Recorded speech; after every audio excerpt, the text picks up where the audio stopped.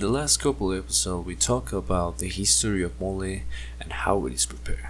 Now we're gonna talk about the regions in which it's produced. The two regions best known for their respective moles are Oaxaca and Puebla, although Tlaxcala also claims to be its place of origin. Puebla's most famous mole is without doubt its namesake, mole poblano, the most internationally recognized mole and the variation that it is classed as official national dish. This dark brown colored dish uses chocolate and chilies. Oaxaca, on the other hand, is often nicknamed the land of the seven moles, with moles like Colorado, Mole Negro, Manchamanteles, Verde, Amarillo, Chichilo, and Coloradito. The most famous of Oaxaca's moles is Mole Negro, a mole poblano-esque dish that also uses chocolate but throws in hoja santa too. Another key mole producing region is the Mexico City town of San Pedro Actopan, Milpalta.